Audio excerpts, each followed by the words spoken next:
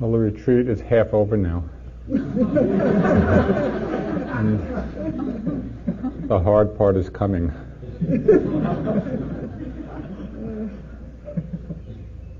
The transition time between space of silence and the busyness of our worldly engagement is really a very, very difficult transition to make. And you'll see, perhaps you've already seen this afternoon, just in the talking, but certainly tomorrow, as you get back on the highways,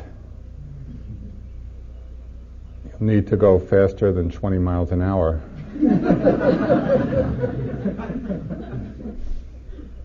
And then getting home and re-engaging with your life. It's difficult. It's a shift. There'll be a lot of ups and downs, and energetically and emotionally. So it's helpful to know that that is part of it. There's nothing wrong and it's not a mistake, and it's just in that process of re-engaging, we go through a lot of swings. The Buddha gave one teaching which serves like a lighthouse to illuminate the realm of our worldly activities.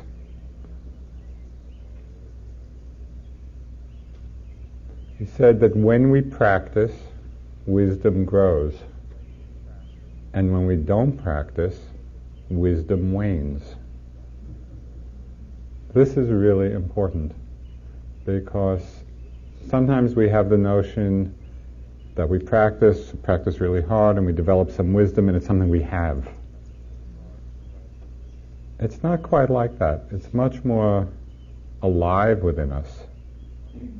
When we practice, the wisdom grows and we can apply it in our lives. And when we don't practice, the insights of the wisdom that we've developed really gets covered over. And we begin to lose connection, lose touch.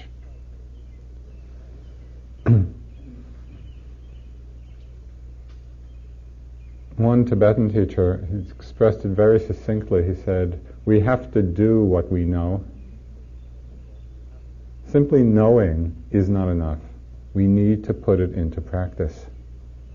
So how can we do this practically so that it's not just a good idea that we hear, but how can we actually put the Dharma into practice in our lives? To understand deeply that life is our practice. It's not just coming to a retreat and sitting still. The Buddha spoke of 3 fields of training. So he laid it all out for us. It's very simple.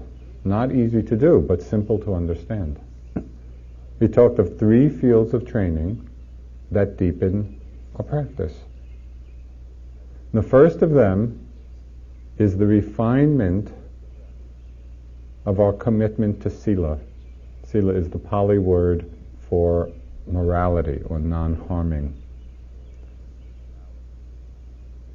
This is a practice for us because there are so many levels of refinement, of understanding what non-harming means. Non-harming of ourselves, non-harming of others. And as Eugene spoke last night, it's most commonly formulated as the 5 basic precepts within Buddhism. Precept of not killing, not harming others physically. Just think how different the world would be if everybody followed even just one part of this one precept. If people didn't kill people, the world would be a transformed place. Well, most of us probably don't go around killing other people. But how are we with animals? Or insects, or little things we don't like? What's our first response? Do we take out the cane of raid or do we have and developed a respect for all life forms. It's important to pay attention in this, and we spoke about this earlier in the retreat, to really deepen our connection and our respect. Every living being wants to go on living. So can we honor that even in small beings? And of course there are real life ethical dilemmas. So we have to work with that. We explored this a bit some days ago. It really becomes the basis for strengthening our feeling of love and care and kindness when we take this precept to heart. The second precept is not stealing, not taking that which is not offered. We could translate this sort of in a more positive statement as developing the quality of contentment. So not only do we not go around taking things that don't belong to us, we actually learn to be content. Sort of honor the principle of simplicity in our lives. There's a wonderful ryokan story. He's a Japanese monk, hermit, poet, Zen master that was mentioned last night, and he's just a wonderful, wonderful character. He was living in this little hut up in the woods, in the mountains of Japan. Very poor, he had almost nothing. And one day he came back to his little hut, and he found that even the few things that he had been stolen. And his first response, he was a wonderful poet, he created, wrote, thought of this haiku poem. The moon at the window, the thief left it behind. Now, it's a wonderful little haiku, but it really made me think, suppose we came back to our homes, everything was stolen. Oh, the moon at the window, the thief. Probably not. Well, can at least point us in a direction. And I kind of see this as the positive side of the not stealing, right? Of just contentment. The third of the precepts, huge area in many people's lives, and that is the precept to refrain from sexual misconduct. Now, sexual energy, as we all know, is such a powerful force. And it's so easy to get caught up in the passion of it. It's often when we feel most alive and most connected. But it takes a great deal of awareness and mindfulness and sensitivity. This arena is not outside of our spiritual practice. It's contained within it, and we need to bring awareness to it.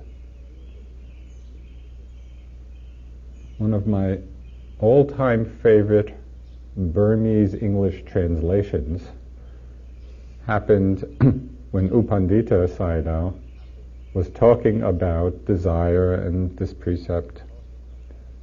And he said something in Burmese, and then the translator said, by way of translation, lust cracks the brain. And I thought, that captures it. When lust is strong, it does crack the brain.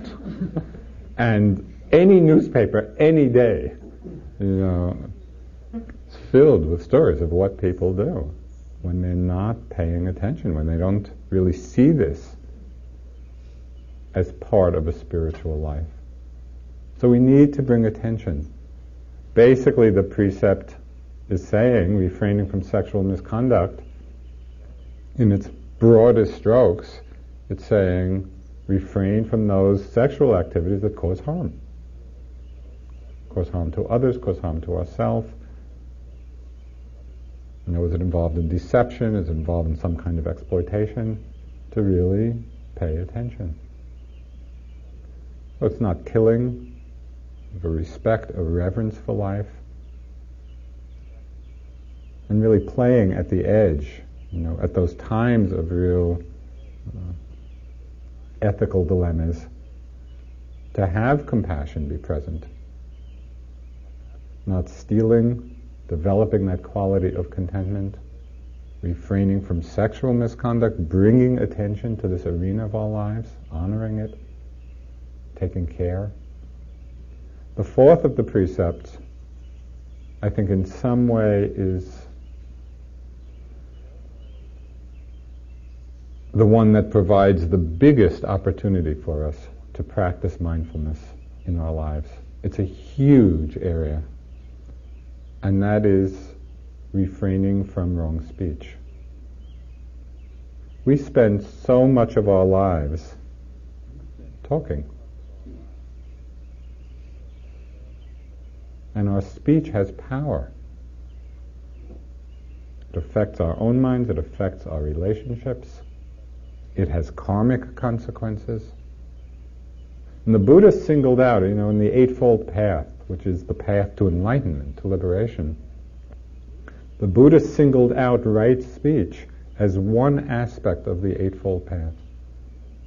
And yet how often or how seriously do we take this as a practice in our lives, where we see that speech is as important as our sitting practice?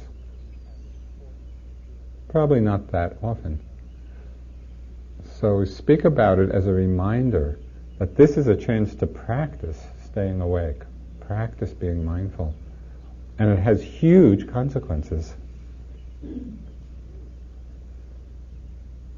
The Buddha, he laid out, what are the kinds of speech that are harmful.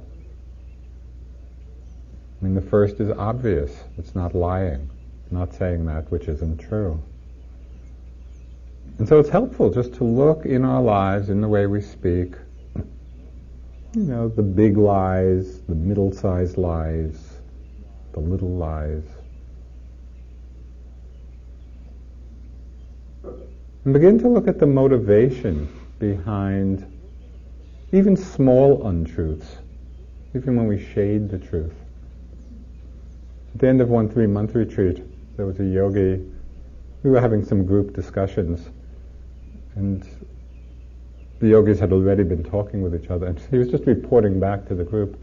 He said he noticed that whenever he was in conversation with another yogi, and they would be talking about their sitting practice, and how long did you sit for, how long did you sit for, he noticed that he always added 15 minutes. In one sense, it's a harmless, but really, what's going on in our minds? What are we doing? What's the motivation? Do we shade the truth out of greed, out of self-aggrandizement, out of trying to protect ourselves in some way? This is another yogi story. It's not the same yogi, but again, at a 3-month retreat, at IMS, there's the kitchen, and then there's some big walk-in refrigerators and freezers. So one night, a staff person came down and went into the big walk-in refrigerator, and they saw this yogi in there with his hand in the box of dates. And the staff person was very kind of nice and friendly and said, "Can I help you?" And the yogi, kind of in the moment of fluster, said, "Oh, I was looking for the maintenance department."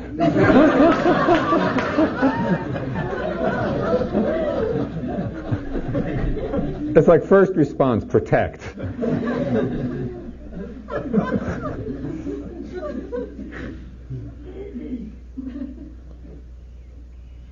It's amazing that it really is quite difficult to be totally truthful.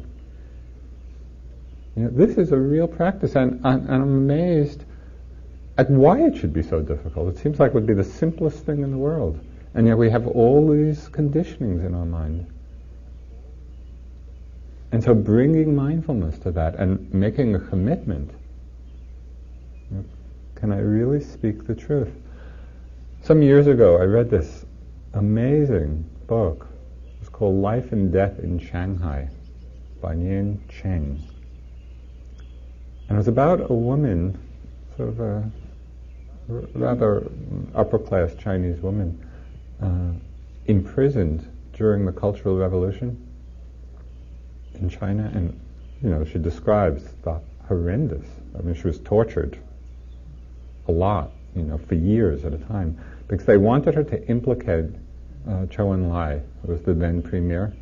They were looking for a way to engineer his downfall. And they said that she would be released from prison if she would, make this declaration implicating him, which was not true. And she refused to do it. So strong was her commitment to the truth. And she stayed in prison and was continued to be tortured. And then finally, after years of this, they released her. She had never signed anything. And just as they were releasing her, again they said, you need to sign this or declare this, or we'll put you back in prison. After years of this ordeal. And again she refused. I read this and it was just so amazing. This commitment to the truth. It said that the Bodhisattva, who, the Buddha to be, in all of his many lifetimes, did a lot of misdeeds. He wasn't perfect from the get-go. He worked on it. But from the first prophecy that he would become fully enlightened, become a Buddha, countless lifetimes ago, it said from that moment, even though he broke all the other precepts at one time or another, he never knowingly said that which was untrue. So it's like planting the flag in our lives. Can we do that? Can we really make truthfulness the center of our lives and of our speech? It's a tremendously powerful, strengthening practice.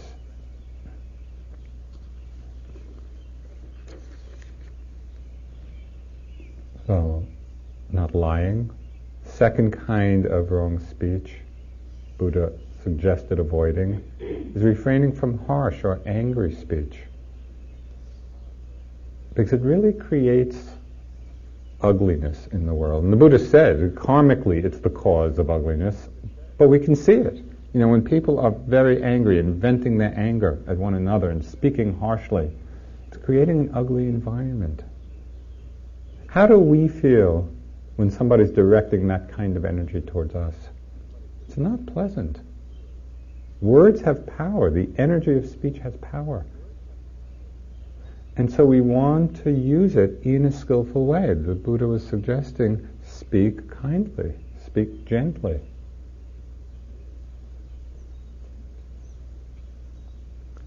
The third kind of unskillful speech is perhaps the hardest to give up. It's not lying or speaking that which is untrue, not using harsh language, angry language. The third is not gossiping. It's quite amazing. Years ago, when I first got interested in practice, I read about all this. I made the resolution I wasn't going to speak about a third person. I wasn't going to speak to someone about someone else. 90% of my speech was eliminated. It was the most astounding discovery to see how much of the time we're speaking about others, even if it's not malicious, even if it's well-intentioned.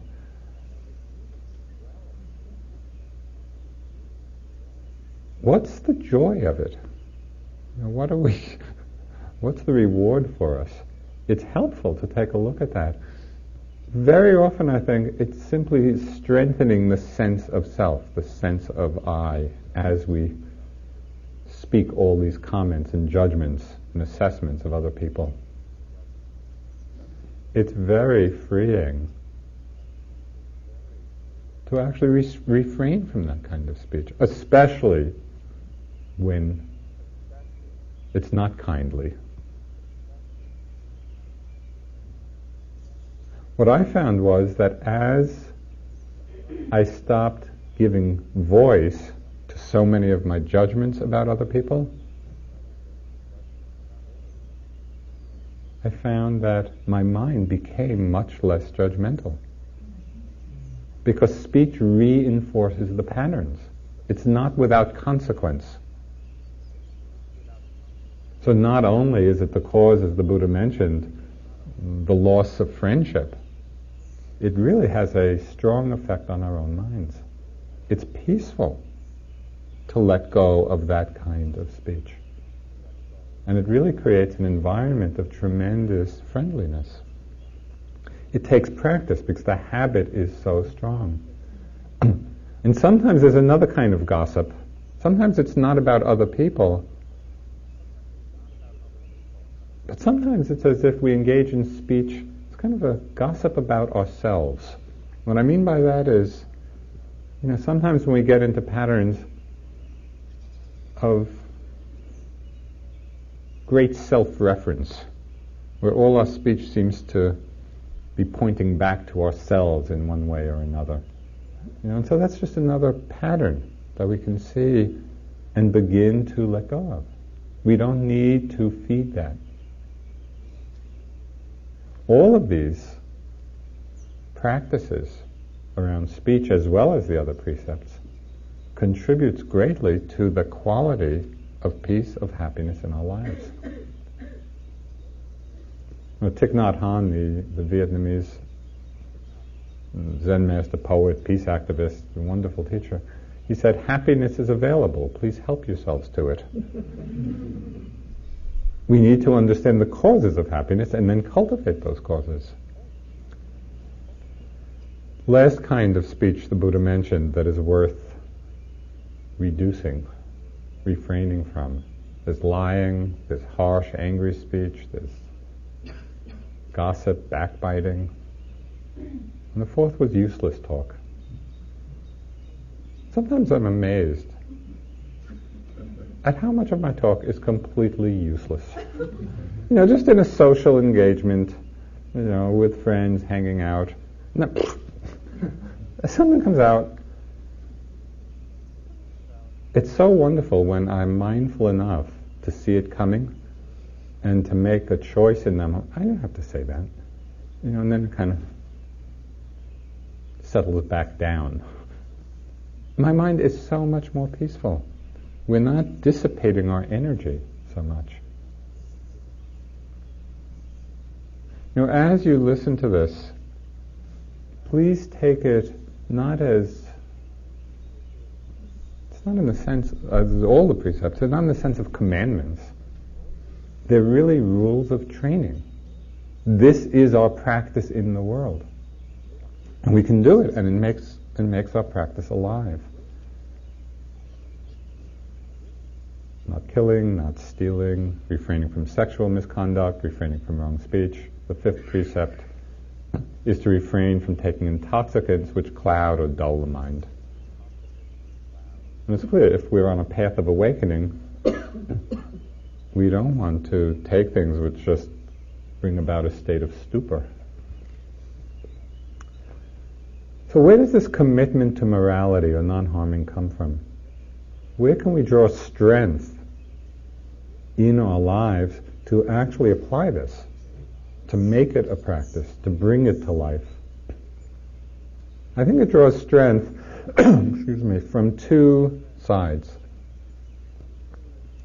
It draws strength from our growing, deepening feeling of metta. As the metta, as loving feeling grows stronger, the sila, the non-harming, flows naturally. As we have friendlier feelings towards all beings, we don't have that impulse to harm others because we're really seeking their welfare, their benefit. It's cultivating the motivation of goodwill. But with this, we also don't want to create some kind of Pollyanna ideal and then try to live up to a pretense. It's very grounded in how we actually are. This was expressed very succinctly by the poet W.H. Auden. He said, "Love your crooked neighbor with all your crooked heart."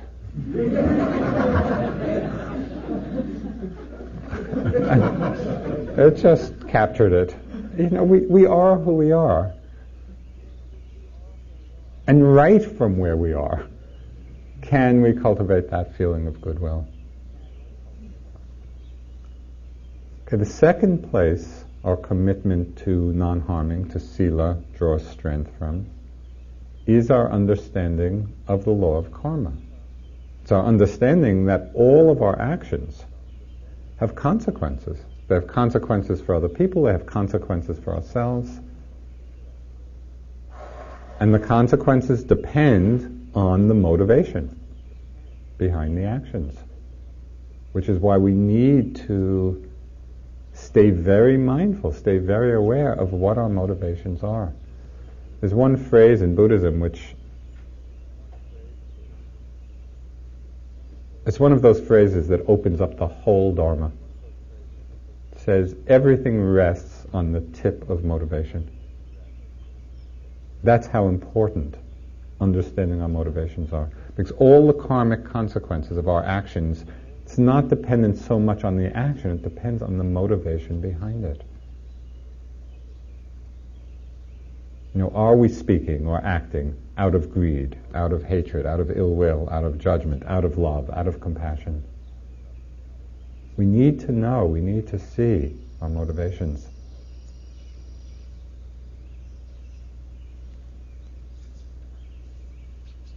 It's not easy. We need a lot of clarity, we need a lot of honesty and truthfulness and courage to take a look and see what actually is in our crooked heart. Can we open to it?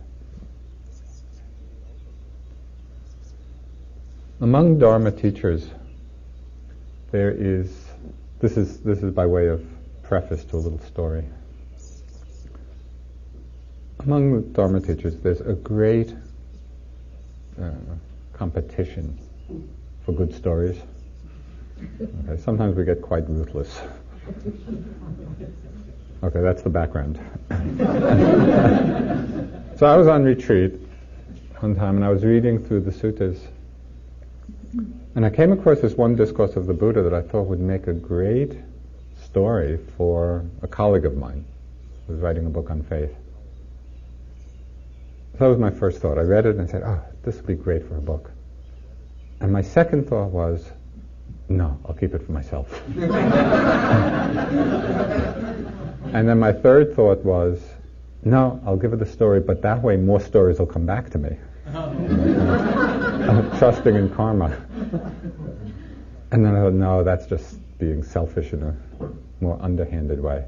I'll give her the story, I'll just give her the story, but I'll also tell her this whole mind process that I've been going through, kind of hoping to inculcate a little sense of debt, I think. And my mind just, I could just, the fruit of the retreat was not that this didn't come, but rather that I could see it. I was just watching my mind click off this whole series of conflicting motivations. And it was quite amazing. And finally, after some time, I thought, well, where in this whole mess, is generosity to be found? And I realized it was to be found. Right there in the first moment. The very first thought that I had, she'll really enjoy this story. And so even when our mind goes through a whole series of conflicting or unskillful motivations, if we're attentive, if we're not simply acting out, we can always come back to that place of purity, whether it was the first one or something we come to at the end. It's very important that we pay attention to what our motives are and the actions that come from it. Finally, after my retreat, I showed her the story. She didn't even want it.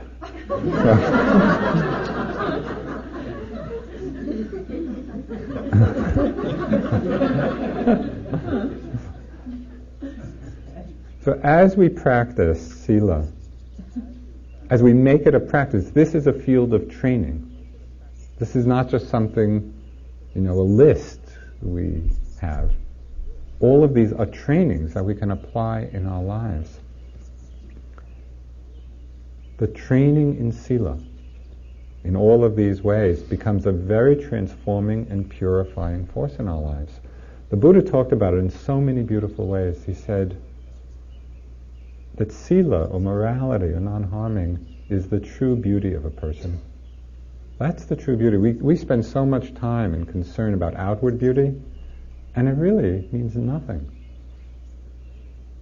It's our commitment to non-harming. That's where the beauty is. Sila gives a tremendous gift to everybody. When we are committed to non-harming, we are, through our actions, giving the gift of fearlessness, of trust. Because we are saying with our actions that no one need fear us. That we are not going to harm anyone. Well, what a gift in the world, to be giving the gift of trust. That comes through our own commitment.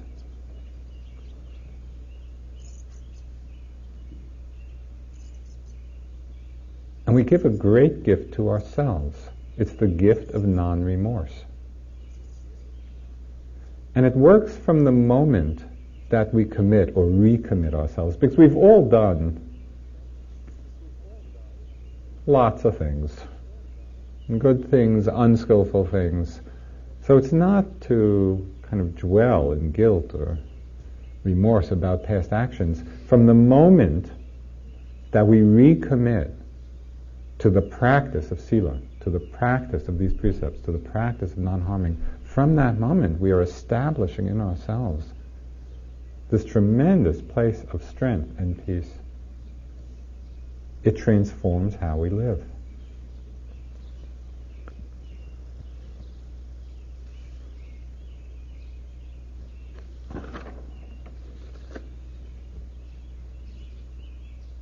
Padmasambhava was the Indian sage who brought Buddhism from India to Tibet. He was a great, great master who had the most expansive wisdom and understanding. He said, though my vision is as vast as the sky, though my insight or my wisdom is as vast as the sky, that is insight into emptiness, my attention to the law of karma, cause and effect, consequences of actions, is as fine as a grain of barley flour.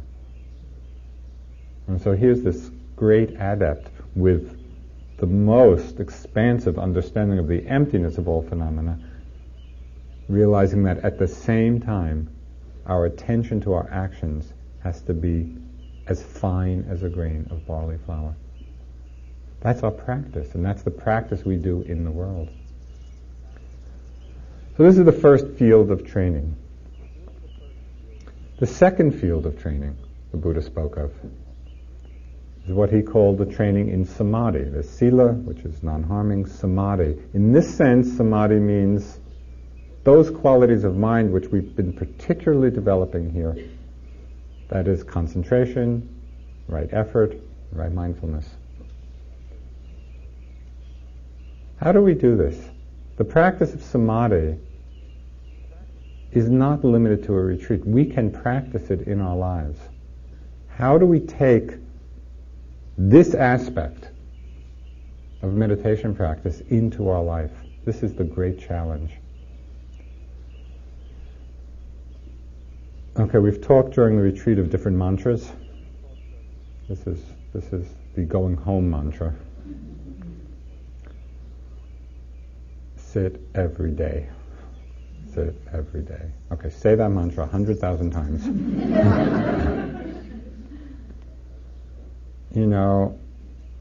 Here we've been on retreat, sitting 6 hours, 7 hours, 8 hours, however long, walking some hours. Think, oh, go home, sitting an hour or two, no problem. It's a problem. It's hard. We get so busy, so engaged in our lives, that we start just trying to squeeze it in between other things, and before you know it, it's squeezed out. And this happens. In order to keep the practice going, we need to make a time to sit. We need to make it a priority.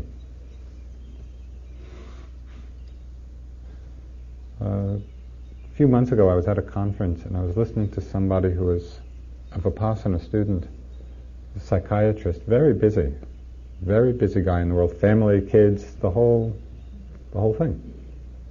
He said something which totally inspired me. He said that in the last 20 years of his life, he has sat an hour in the morning and an hour in the evening without missing a single day. That was quite amazing. And you could see it. You could see it in how he was. And this is somebody busy, engaged. He made it a priority. He did it. So just keep that as a possibility. And maybe for you it's not 2 hours a day, maybe it's 1 hour a day. Or maybe it's a half hour in the morning or a half hour in the evening. Whatever it is, be disciplined in the regularity, because that will deepen your practice. Okay, what I'm about to say is for the really hard cases. Right? People who just find it impossible to keep a daily practice. So everybody else, don't listen. This is just for those people. This is a surefire method, a guaranteed method to keep your practice going.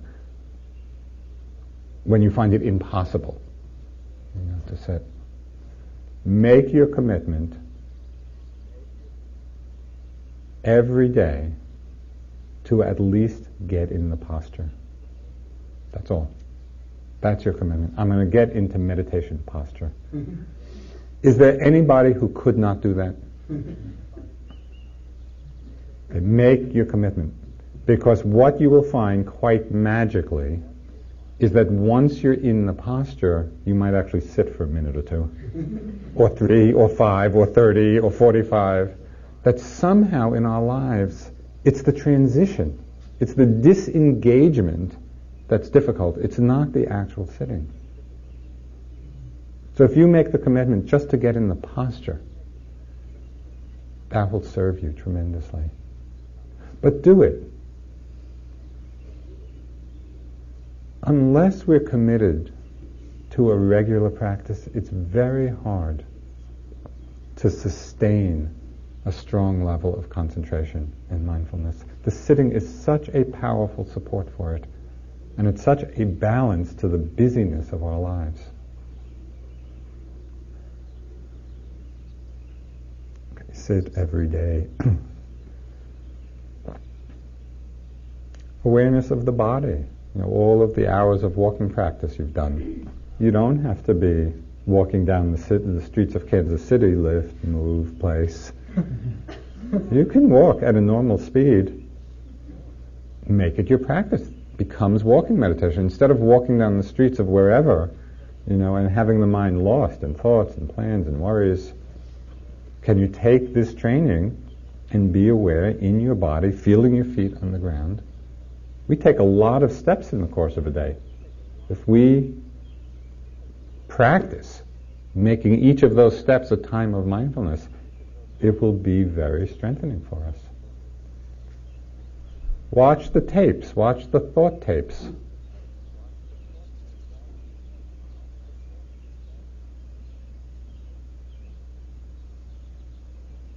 It's amazing the power thoughts have. And the thing that's so startling to me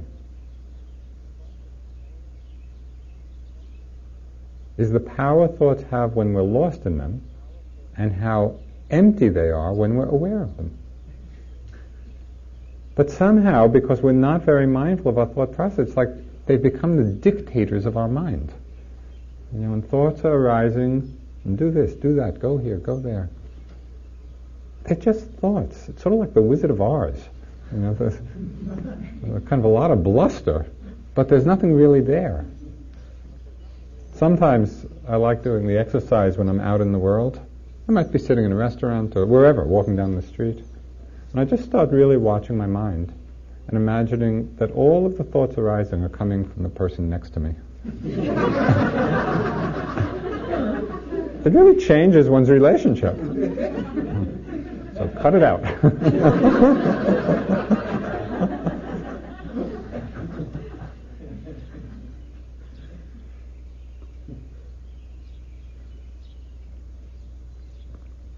We invest so much reality in our thoughts, forgetting what they really are. We're believing them. We're getting caught up in them. My first teacher, Anagarika Munindra, he had a wonderful line. He used to say, "The thought of your mother is not your mother. It's a thought."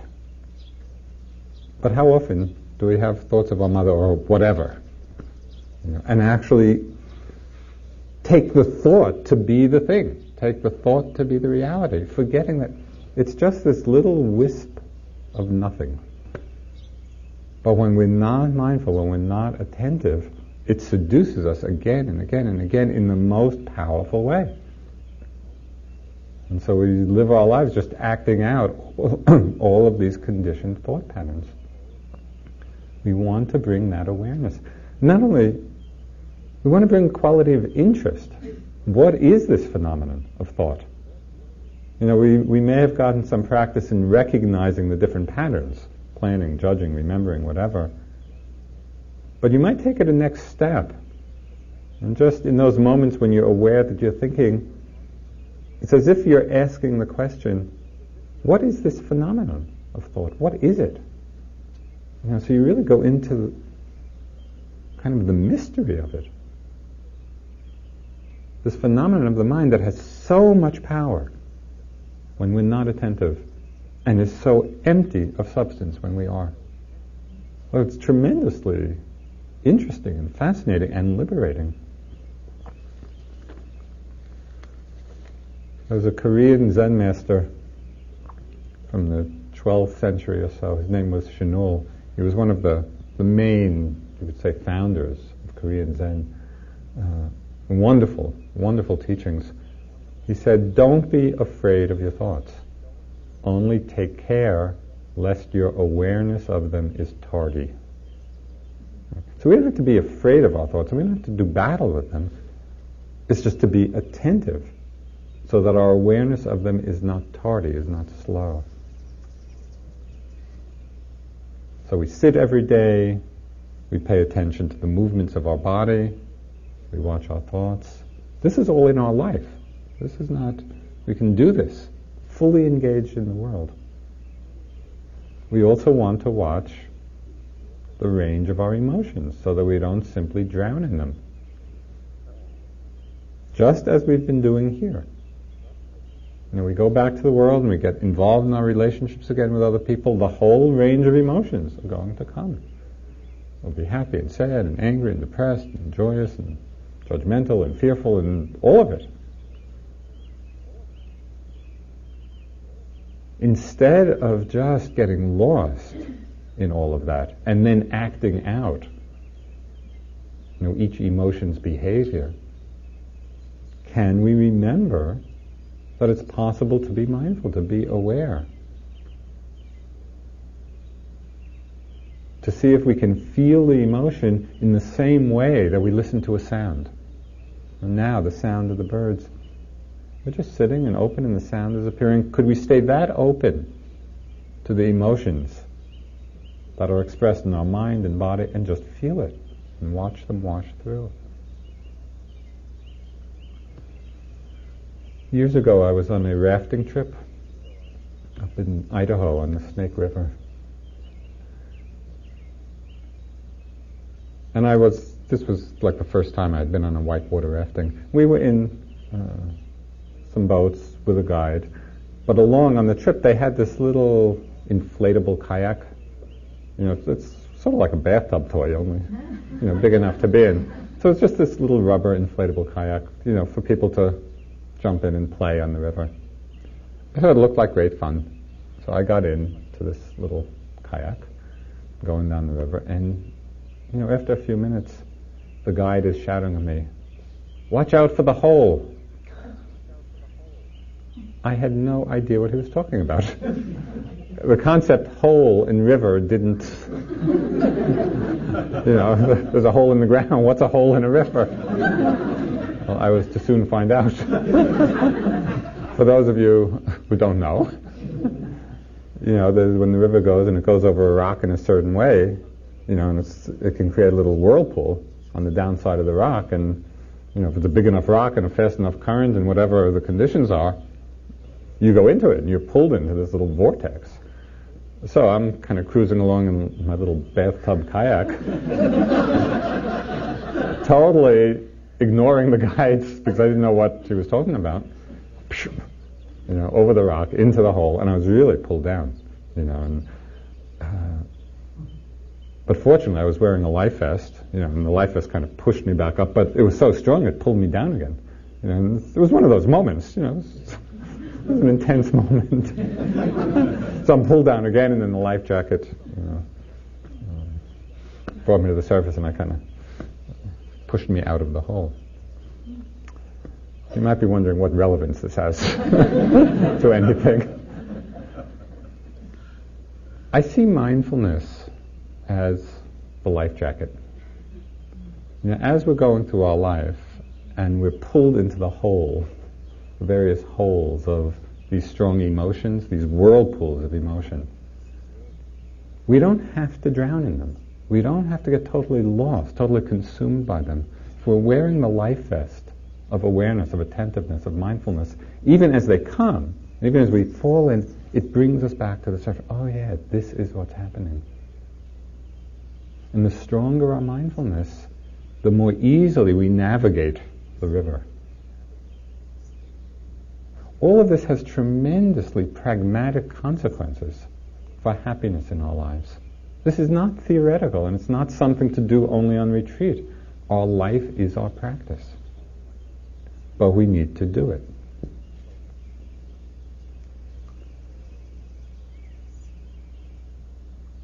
So the first field of training is the refinement of sila, and really making each one of those precepts a practice for us, making us more conscious, aware.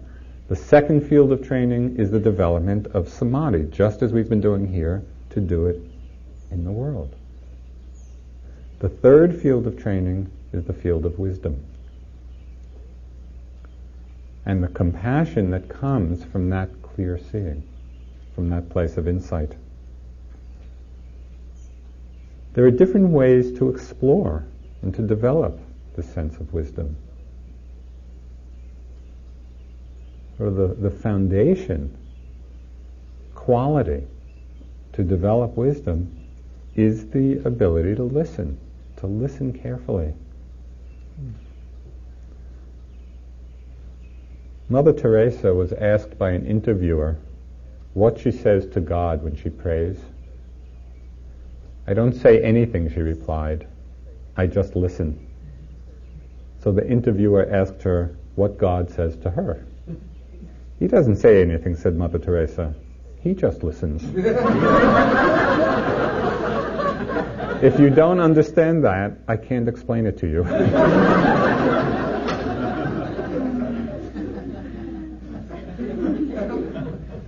That captures sort of the quality that we're cultivating and that allows wisdom to grow and to manifest. As we listen to God and God listens to us, listening to the truth, what's revealed are many of the things we've talked about during the retreat. We begin to develop the wisdom of seeing impermanence and the unsatisfactoriness of holding on and of selflessness. But there's another frame as well for understanding this field of training, which I'd like to talk about this evening a bit. And it's the teachings which in Buddhism called the teachings of relative and absolute bodhicitta. Now bodhicitta is a Sanskrit word. Bodhi means awakening, enlightenment, wisdom. Jitta means heart or mind, combined. And so bodhicitta literally is the heart-mind of awakening.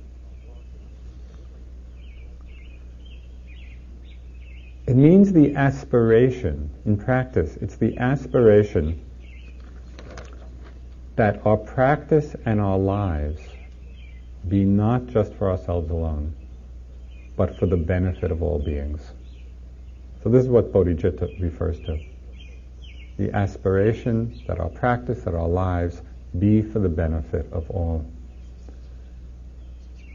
Okay, on the relative level, bodhicitta is the quality of compassion. And compassion is that strong feeling that can arise within us that wants to alleviate suffering wherever we find it, whether it's within ourselves or other people. Compassion is that move to alleviate suffering. And it arises when we allow ourselves to come close to suffering. That's the cause for compassion to arise. This is a profound and difficult practice. We may want to be compassionate, and maybe often feel that we are, but it's not easy to really let either our own or the suffering of the world in. Just as we don't like to be with our own pain, as we see every time we sit, it's not easy to just open to it. We often also don't like to be with the pain of others. And so we have all kinds of strategies for defending against it. You know, we defend, we keep out, we push away, we resist. We may be apathetic to the suffering of others, indifferent. I'd like to read just a few lines of a poem by Mary Oliver, who is a wonderful poet. It's called Beyond the Snow Belt. Over the local stations, one by one, announcers list disasters like dark poems that always happen in the skull of winter. But once again, the storm has passed us by. Lovely and moderate, the snow lies down, while shouting children hurry back to play. And what else might we do? Let us be truthful. 2 counties north, the storm has taken lives. 2 counties north to us is far away, a wild place never visited, so we forget with ease each far mortality. I do not say that it is not a fault. I only say, except as we have loved, all news arrives as from a distant land. And when I read that, it just struck this very responsive chord, given how much input we have in our lives. How do we respond to the suffering 2 counties north? Or 3 countries south? The suffering across the ocean. And it's so immense. How can we open to it? How can we let it in? We need to start with ourselves and those people closest to us. This is where we start in our practice. So in our practice, in our meditation practice, in our lives, can we really undertake it as a practice to watch what happens when we come close to suffering, and watch what our minds do. You know, do we become afraid? Do we become indifferent? Do we pass over it? Do we let it in?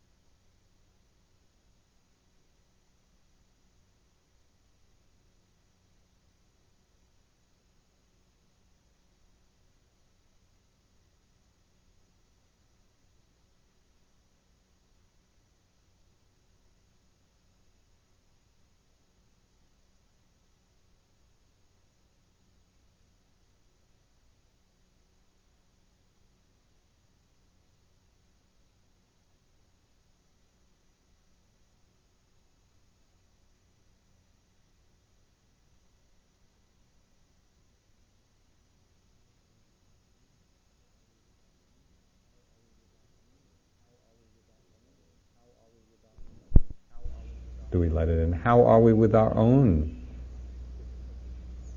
difficult emotions, painful emotions? As we learn to open and come close to our own suffering and stress, it gives us the strength and courage to open to the suffering and stress of others. This is the place of compassion. This is what we need to do. And it happens in different ways. At first, it may be the feeling of empathy, where we slow down enough to at least begin to actually feel what's going on. But compassion is something more than empathy. It's not simply this feeling for the suffering of others. Compassion contains within it that motivation to act, to respond. Thich Nhat Hanh, again, he expressed it so well. He said, compassion is a verb.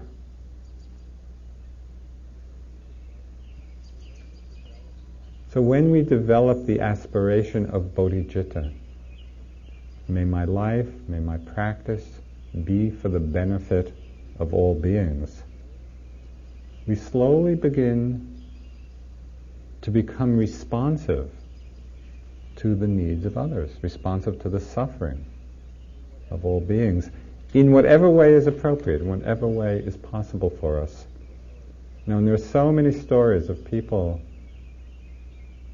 with tremendous courage at times, being willing to open to the suffering that's there. I think it's important that we find our own way in this. At times it might be very small gestures, almost unregarded, being a little kinder to the people near us. Or if we want to push a limit a little bit, try giving a gift to somebody that's really difficult in your life. Where we just begin to open rather than keep out or push away. Sometimes, of course, there are examples of people who are truly heroic in this capacity. Just recently I was reading a book about the last 2 years of the life of Martin Luther King. Even though I was living through those years, the book just brought to life the amazing, amazing quality of heart. And it was describing the marches in Birmingham, in Chicago, and Memphis, where he was finally assassinated, and the amount of hatred and violence that was directed towards him. It's staggering. And in the midst of all that, not only towards him, but to his family, and in the midst of all that, his tremendous commitment to nonviolence and to love, and to be willing to open to the suffering of the people around him. It was tremendously inspiring. Well, we may not all be Martin Luther King, but can we do it in our own way, even in our very immediate circumstances? We have to be conscious that compassion comes and flowers as we're willing to open to suffering, our own and others. Can we let it in?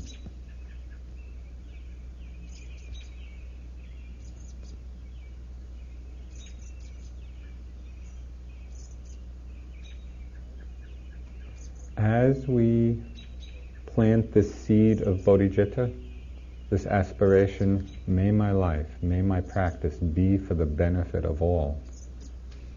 As we plant the seed, slowly it begins to take root in our lives, begins to spread. This is something from Henry David Thoreau. It was wonderful. If you haven't read him since high school, it's wonderful reading. He said, "Though I do not believe that a plant will spring up where no seed has been, I have great faith in a seed. Convince me that you have a seed there, and I am prepared to expect wonders." The power of a seed. And so we plant the seed of bodhicitta.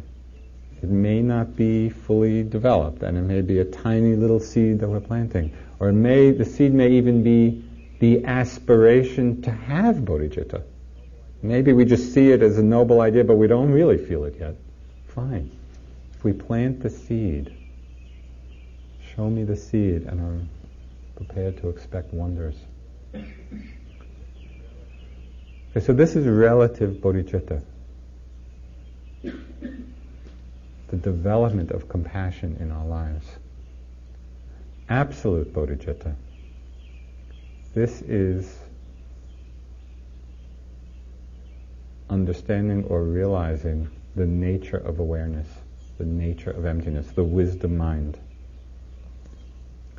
It's the mind that is not clinging to anything, the mind that is not identified with anything, that is not fixated.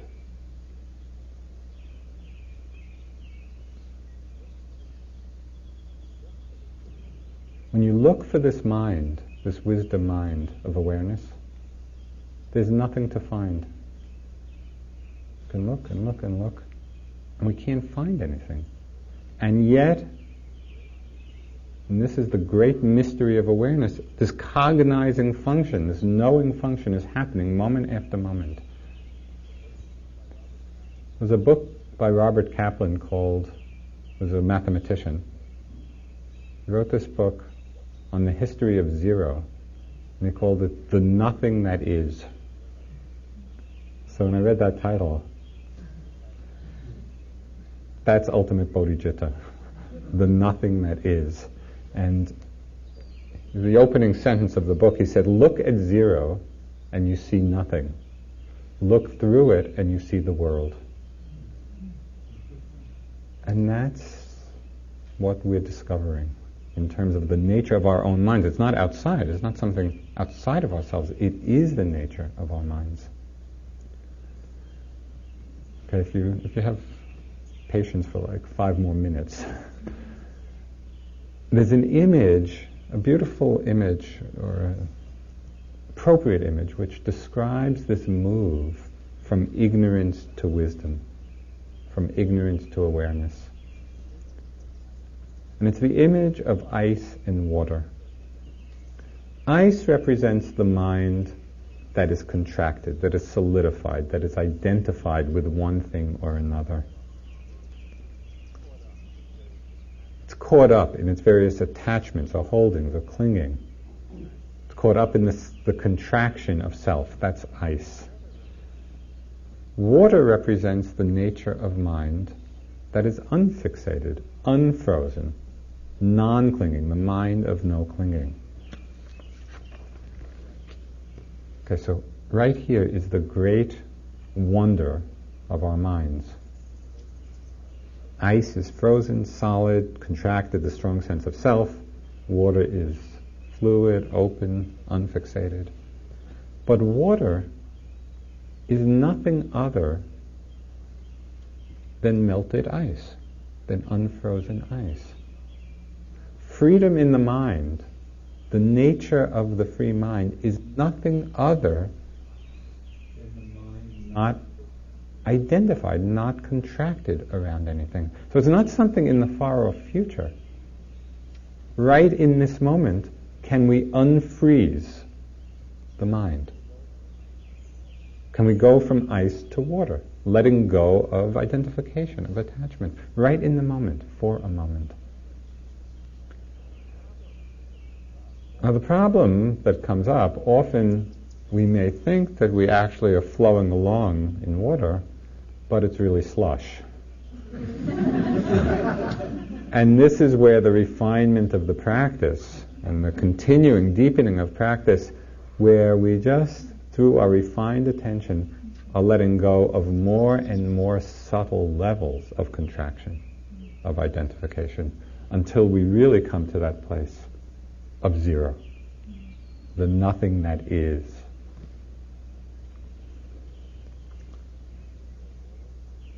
And here's where it all comes around again in the most beautiful way, as we realize this absolute nature of bodhicitta.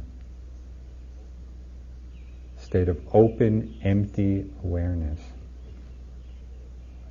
that's not fixated, not identified with anything at all, not even with awareness itself. The mind totally transparent, totally open. The expression of this emptiness is itself compassion. Because this non-fixated mind is completely responsive to the circumstances of life. It's like water coming down from a mountain to the ocean. You know, the water responds to the topography. And as it comes down, it finds the shortest way to the ocean, always adjusting to the topography of the land. When our minds are fluid, are open, are not frozen, it is continually responsive to the circumstances. Circumstances of our lives, circumstances of other people.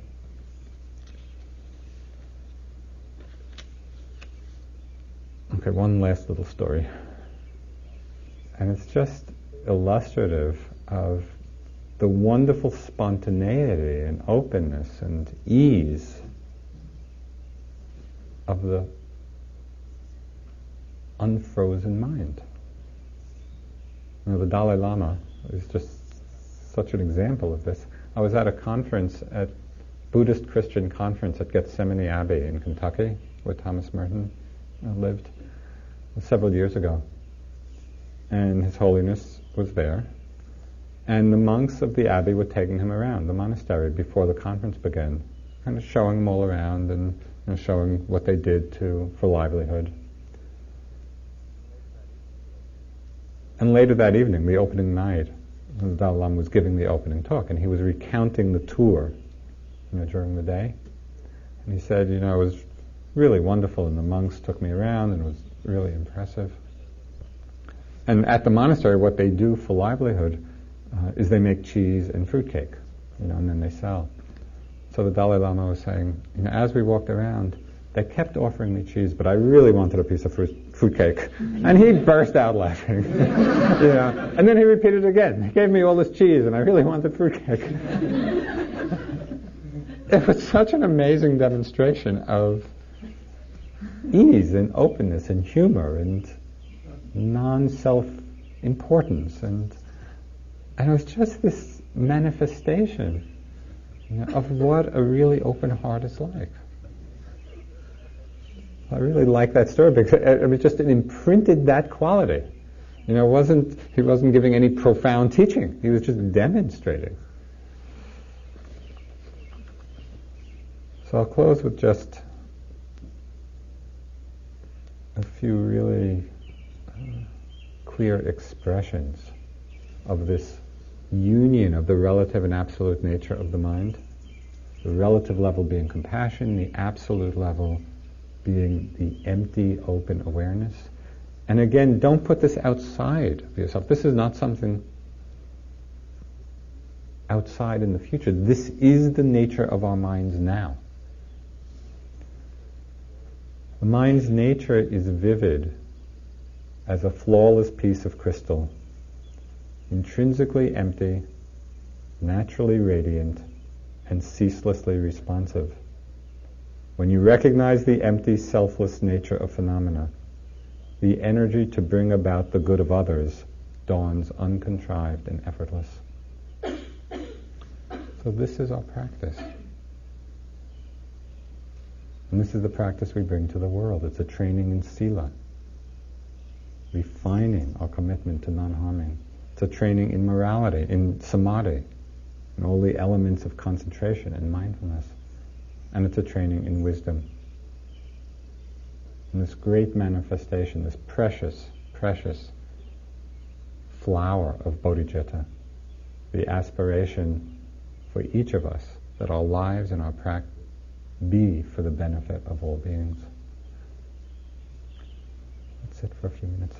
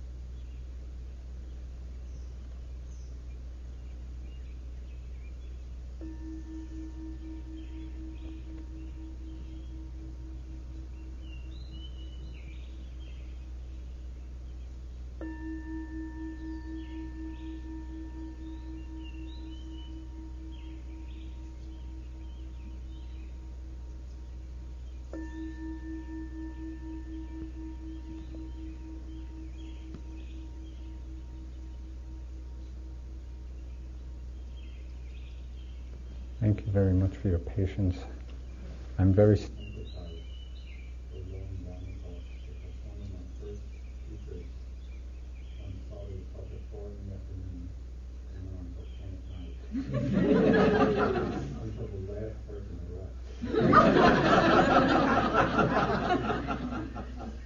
It got off pretty easy.